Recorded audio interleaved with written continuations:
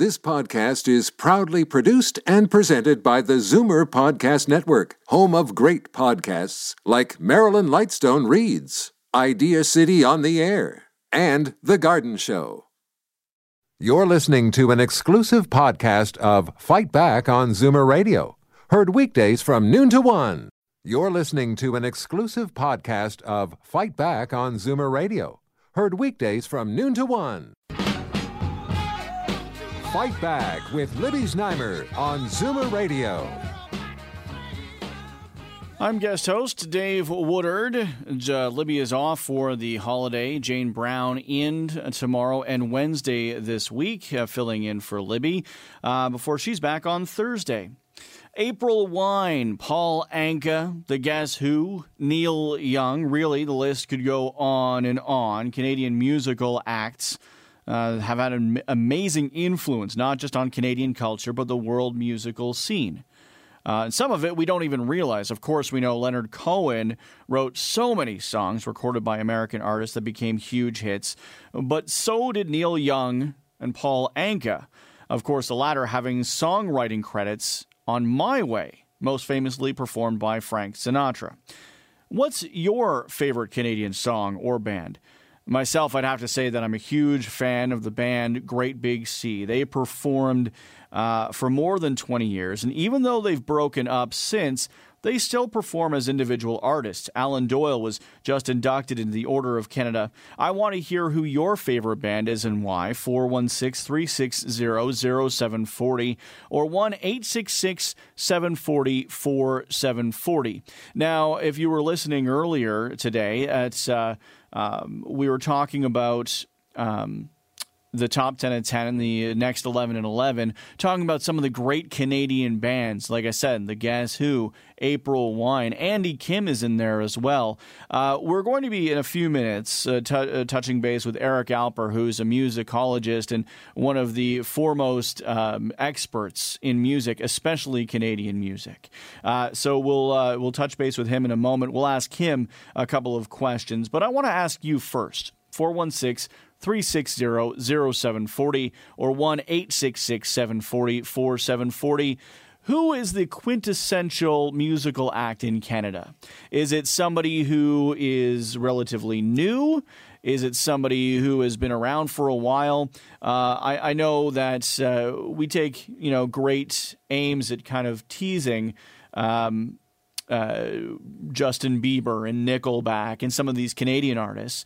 But really, they've done something that for generations has been done regularly here in Canada, which is, make themselves a huge act internationally.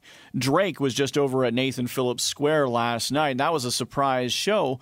But and the fact that it was such a huge thing for him to be there kind of, to me, shows how big it is that the Canadian music scene is internationally.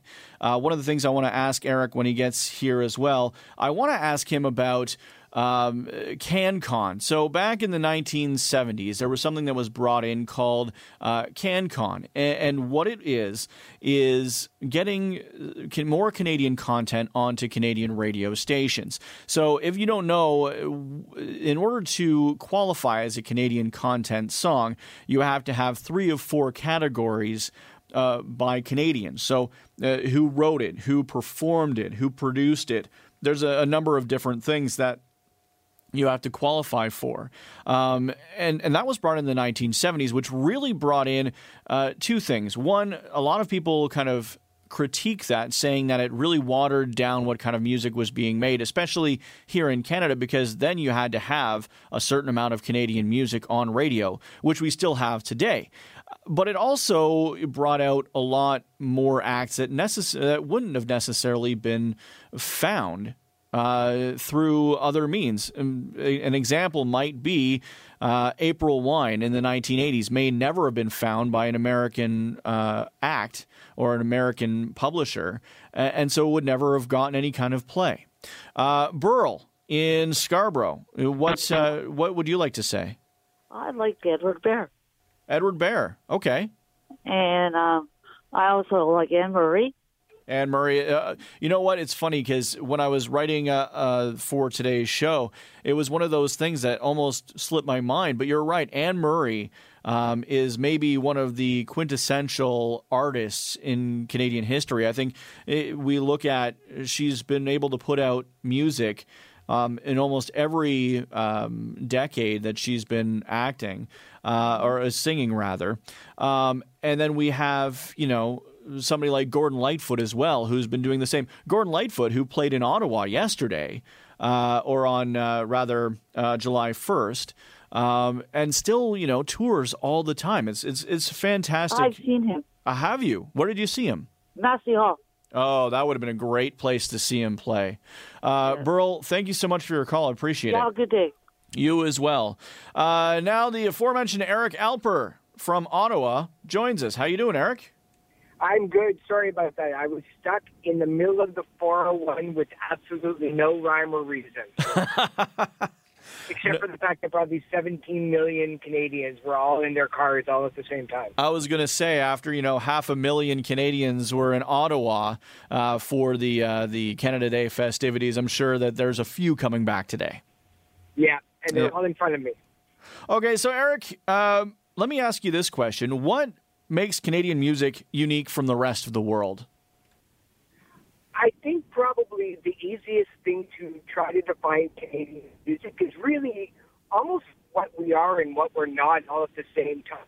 We don't really have that specific sound. Like, you can't trace it back to New Orleans jazz, or you can't trace it back to Detroit and the Motown sound. But at the same time, though, we've taken all of these influences about being a multicultural city and a multicultural country and truly made it our own. Jazz has been around just as long as the American counterpart has, since 1929, when radio started to become very, very popular around 1923. And that, of course, influenced, kids that were growing up, like Oscar Peterson. And it also, affected, country singers like Tommy Hunter, hearing all of these different sounds coming from their radio. And, it does seem like a very, very far away time, but it's really not, because we're so heavily influenced by America. But at the same time, we try to add in our own little Canadiana at the same time. Yeah, and I wanted to ask you about that. It seems like every generation of Canadian music has their own big artists. Would you say that Canada follows the hits from the U.S., or is it the other way around? I think in the last 15 or 20 years, Canadian artists have really taken on their own sound and their own people and their own teams. Back in the 1980s, when Much Music first started, it was really creating a star system for the first time in a long time, where artists like Bryan Adams and Corey Hart and the Spoons and Platinum Blonde went from being nothing to being huge all of a sudden.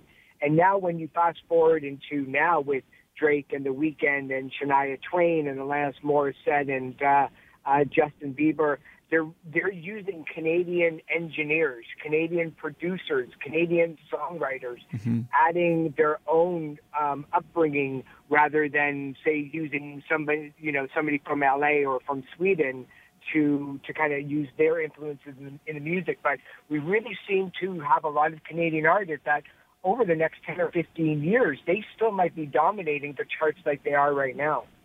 Eric, we were talking just before you joined us about CanCon and what kind of effects that has had. What would you say that the biggest effect that CanCon has had on the development of Canadian music? It's the single biggest influence and the single biggest happening that the Canadian government took to mandate Canadian radio stations to play at least 30% Canadian content, and in some cases it's as high as 35% and 40% very recently. But with that, before that was implemented in the late 60s, artists like Joni Mitchell and Neil Young and Gordon Lightfoot and the Guess Who, even before that with Paul Anka and the Diamonds and the Crew Cut, they all had to go down to America in order to break it big. There was no support system here. There was no record labels that were based in Canada that cared about honing talent and helping them build a career. they were just mostly bringing the American and the UK artists to Canada and selling all of their copies to us. But when that Canadian content system happened, then that forced radio stations to play people in your own city and people in your own country, and that led to all of the wonderful Canadian stories that they helped develop. Musicologist Eric Alper, I could do this for the full hour with you, but thanks for joining us. Hey, no problem. We'll talk soon. Thanks so much for having me, Dave. Will do. Thanks, Eric. You're listening to an exclusive podcast of Fight Back on Zoomer Radio. Heard weekdays from noon to 1. You're listening to an exclusive podcast of Fight Back on Zoomer Radio. Heard weekdays from noon to 1. You're listening to an exclusive podcast of Fight Back on Zoomer Radio. Heard weekdays from noon to 1. This podcast is proudly produced and presented by the Zoomer Podcast Network, home of great podcasts like Marilyn Lightstone Reads, Idea City on the Air, and The Garden Show.